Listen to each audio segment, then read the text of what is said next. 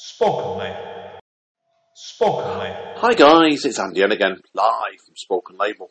Back on the phone again tonight, and the poet in question I'm talking to tonight, I've just been chatting to her about for a few minutes before actually, and it's been one that you find sometimes when you're a writer or a poet and stuff, people's names come up over and over sometimes you do. And in Emma Lee's case who we're chatting to tonight, I first became aware of her name from an anthology called Over Land, Over Sea, which is poems for those seeking refuge in 2015. And I've been keeping it careful. I've been following her ever since, really. And she's a fantastic writer. So, as she'll tell you herself in a moment. And it was one of the ones that we've been planning for a while. So, it's a pleasure having you online with me tonight, Emma. So, thank you for this tonight. Well, thank you for inviting me. Now, Pleasure to be here. Okay, obviously, first of all then, as I always do with Spoken Label, do you want to introduce yourself to everybody? Tell everybody where your writing originally came from, and we'll take it from there. Yeah, I'm Emma Lee. I'm one of those writers that began writing very young as a child. I was the one that was telling people stories and then eventually writing them down, and then stories became poems. And I started getting published as a teenager because I was looking at this expanding pile of poems and decided I ought to do something with them. So I started sending them out. And so I didn't sound like a complete newbie. When I was sending out my poems, I mentioned that I also wrote music reviews. And one poetry magazine came back and said, "Oh, do you want to do book reviews as well?" So my reviewing career and poetry career sort of carried on in parallel. Yeah. And I'm now reviews editor for the Blue Nib magazine. And I've had 3 poetry collections published, and my 4th is due out at the end of February. Yeah, I can see that as well. Looking at your thing yourself, like you did, you've had nominations in the past for the Forward Best Poetry Prize, Yeah. and I know you've had some work done on the BBC Radio as well, haven't you? So, how was that then? How did it feel being on BBC Radio? Just felt like chatting to the DJ, because the great thing about radio is you never quite see the audience. No. So it just feels like you're chatting to someone in your front lounge. So.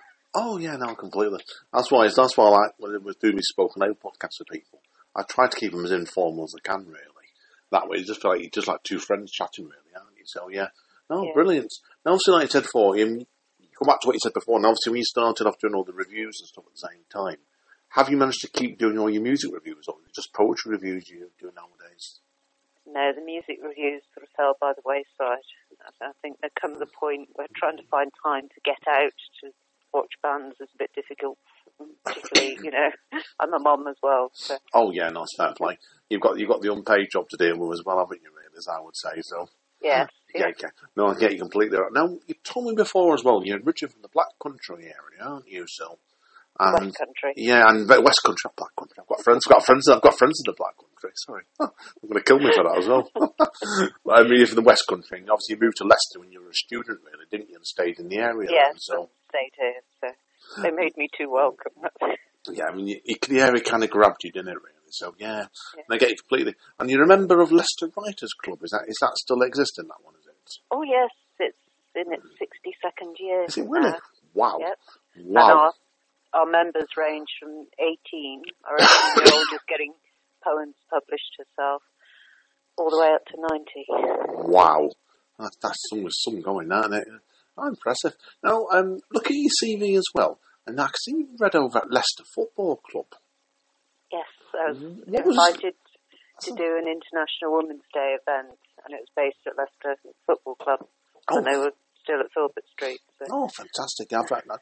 No, as a football fan, I've been to Filbert Street, but that's not poetic at all, right? So, no, fantastic. Now, obviously, then I said, I can see here, you have done a number of books over the years, like you said already, haven't you? So, what's the first thing you bought out, which I've read this right? Was it your pamphlet, Mimicking a Snowdrop? No, the very first one was Yellow Torchlight in the Blues. Right. Now, I was getting on your bio, I wasn't sure what came first, and that's right. So. Yeah. And then Mimicking a Snowdrop, the pamphlet was second. And then third publication in 2015 was Ghosts in the Desert from Indigo Dreams. Right, it's got you now. Okay, tell us a bit about each of your 3 collections that have been published today then. Start off with Yellow Torchlight then, and the Blues. Because it's a great title, that, immediately. Yeah, the title poem was set in a jazz club in Bristol. because my school friend's father played in a jazz band, so I often went down to see jazz bands down in the city centre. And the collection itself does have a lot of music-based poems. There's one inspired by a quote by Kim Gordon, as well as jazz. And I was just wondering about that, whether there's a jazz influence for that. And there is a lot of that book then at the time, was that quite jazzy sort of pop pieces almost, was it all? Quite a lot of it covered the music scene, because a lot of it was inspired by my time reviewing music. Ah, right, yeah. So obviously then you went obviously a bit later to Mimicking a Snowdrop, which that's a fantastic image itself, that one. So where did the pamphlet come from next then?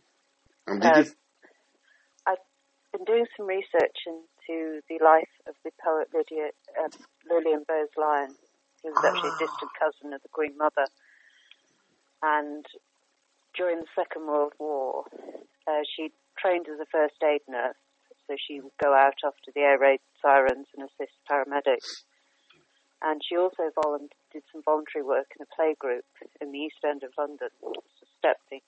So you can imagine a bunch of working class kids, traumatised by the war, living in poverty, uncles and able-bodied relatives away at war. And one of the games that they used to play was to mimic a flower. And each of the kids chose a different flower. So there's a poem in the collection called Billy's Sunflower, where Billy stands tall and pretends to be a sunflower. Another little boy pretended to be a dandelion, because that was the only flower he knew. And one little girl used to mimic a snowdrop. So that's where the idea of the poem came from. It's a fantastic title. That explains it beautifully, that one. Have you found then, with obviously your 3 collections to date that have been published in the forthcoming one, have you found that your writing has changed much over the past few years with each project? You'd love to think it sort of improves over the years. It's certainly developed in that earlier I was writing a lot about music, and as I don't tend to go out to live music much anymore, I'm now finding different sources of inspiration. There are a lot of ghosts in the desert, as the title suggests. And there's also a long sequence in there about the Matrix film. Yeah. Oh. And then my next collection, Significance of the Dress, really grew from some of the poems I was writing around the time of editing Over Land, Over Sea. So the refugee theme emerging. Right, yeah. Yeah, I know you sent over to me your book to have a read on. I really, really enjoyed it, certainly. You played it again. This phone is... Sorry. I apologise to everybody that's struggling with this tonight. This phone's doing some very strange things tonight.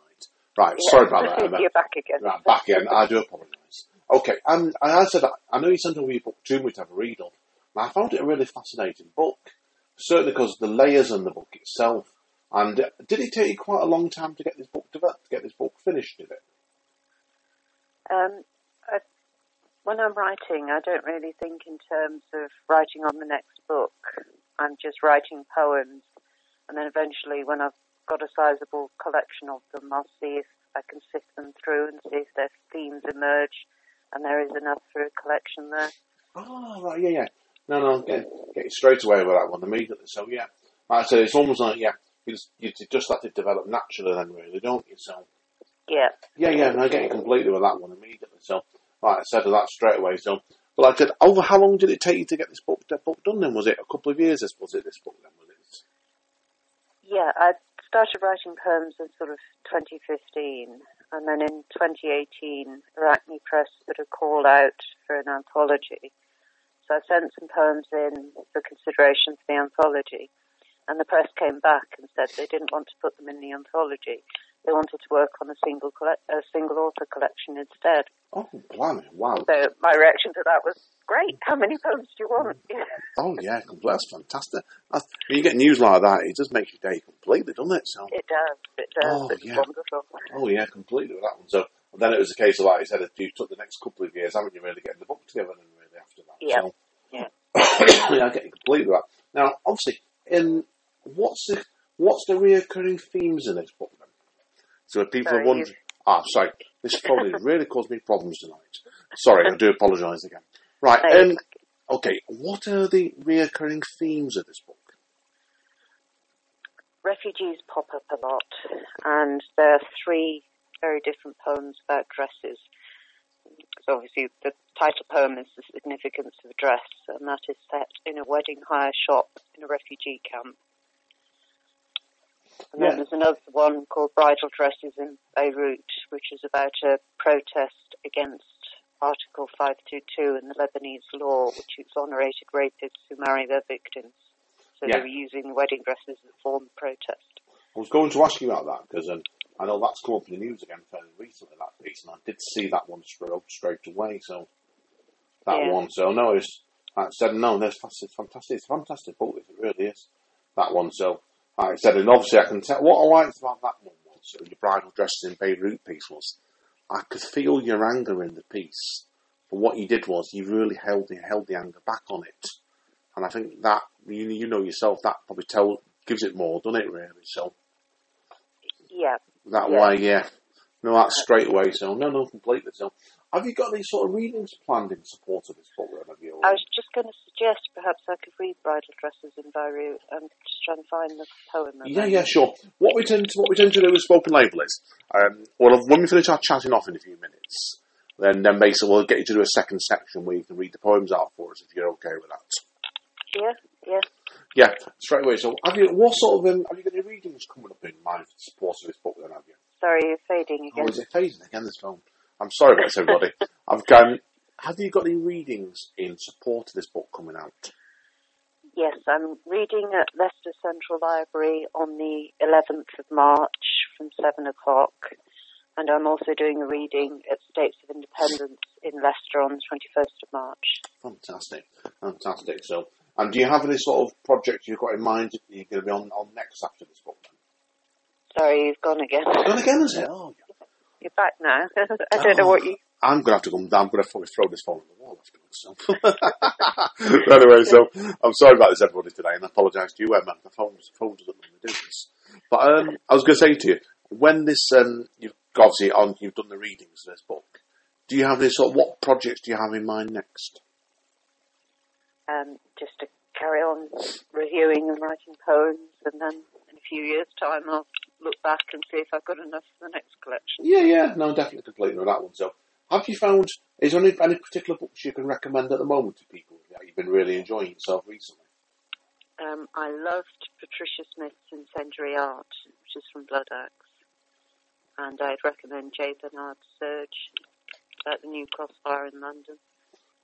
Cool. It's a fabulous collection. Oh, cool. Now, I wanted to ask you about as well, obviously with your book here, where did your interest in Alice Hawkins come from? She was from Leicester. Was she really? Yeah. Right. Yeah, I knew the name again last when I was looking through the book before. That's why, because then I liked the very diary sort of nature of her, quite a long piece on this one. That's why. So, did you find her stuff by accident, or was it something you've had in mind for quite a while, this piece? Well, I edited an anthology in 2016 called Welcome to Leicester, where we put out a call out for poems around Leicester City and themed. And we sort of sat down beforehand and picked out some of the things that we wanted to see poems on, and Alice Hawkins was one of them.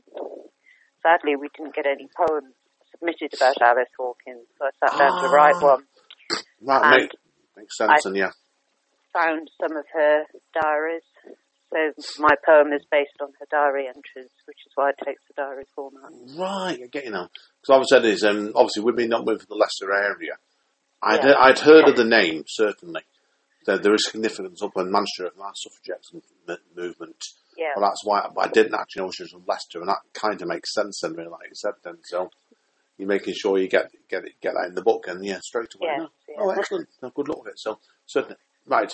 Okay then. Now, should we take a quick pause, and I'll get this call saved, Emma, and we'll give you a chance to get yourself prepared, and we'll read a few poems out in a few minutes. Yep. Okay, right. As I always do with the telephone call ones, then bear with me. I'll get this call saved, and we'll be right back to you in a minute, everybody. And you, Emma, as well. Okay. Okay. See you in a minute then, okay? Bye. Yeah. Spoken Label. Hi Spoken guys, Label. this is Andy again. Right, I'm still with Emma, and Emma's going to read out 4 poems for us tonight. Over to you, Emma. Yeah. We were talking in the interview about bridal dresses in Beirut, so I'm going to read that one first. Brilliant. Bridal dresses in Beirut. Each dress hangs from the noose. One is plain satin with scalloped lace, another an orgy of tulle.